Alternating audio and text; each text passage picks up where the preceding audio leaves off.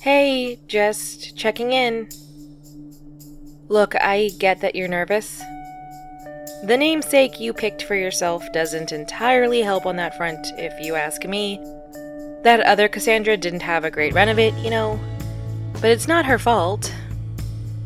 If you ask me that too, but you didn't ask me any of that, and that's neither here nor there.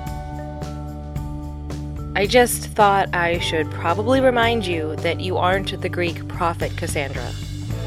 You're the Cassandra you want to be, and I'm here to help you as you help everyone else. I'll give you not just my voice, but some notes on the draft you send me so we can get a good result out there. I'll get those to you on the 1st, which should give us a chance to get the final story out on the 15th of every month. From there, it's not really in our control. But it's going to be okay, all right? You're going to help someone. Many someones. I know it.